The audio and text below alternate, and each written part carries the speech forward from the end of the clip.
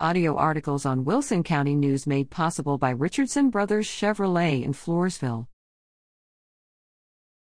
OSHA mandate may be dead, but federal power over healthcare is very much alive. Americans for Limited Government President Rick Manning has issued the following statement praising in part the Supreme Court's decision to leave an injunction in place on the OSHA vaccine mandates, but blasting its decision to allow similar mandates against healthcare workers to be enforced. The Supreme Court is right to stop the Biden OSHA vaccine mandate that would have potentially thrown millions of Americans out of work. The Commerce Clause of the U.S. Constitution is not a blank check for the federal government to regulate every aspect of Americans' lives, and it is a relief that the Supreme Court is recognizing that fact. On the other hand, it is disappointing that the court ruled that hospital and other healthcare systems that take Medicare and Medicaid are subject to intrusive federal regulations that impact their ability to provide health services at a time when they have a healthcare labor crisis.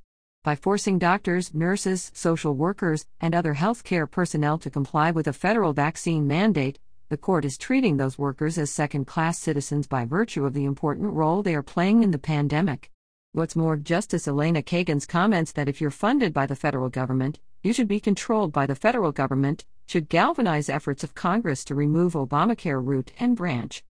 President Biden has the power of the bully pulpit and can seek to lead using it. Instead, Biden attempted to strong-arm the American people into compliance, wasting valuable months in a pandemic and using the overbearing power of the administrative state, all of which is a cautionary tale of why the fight for limited government is more important now than ever. The OSHA mandate may be dead, but federal power over healthcare is very much alive.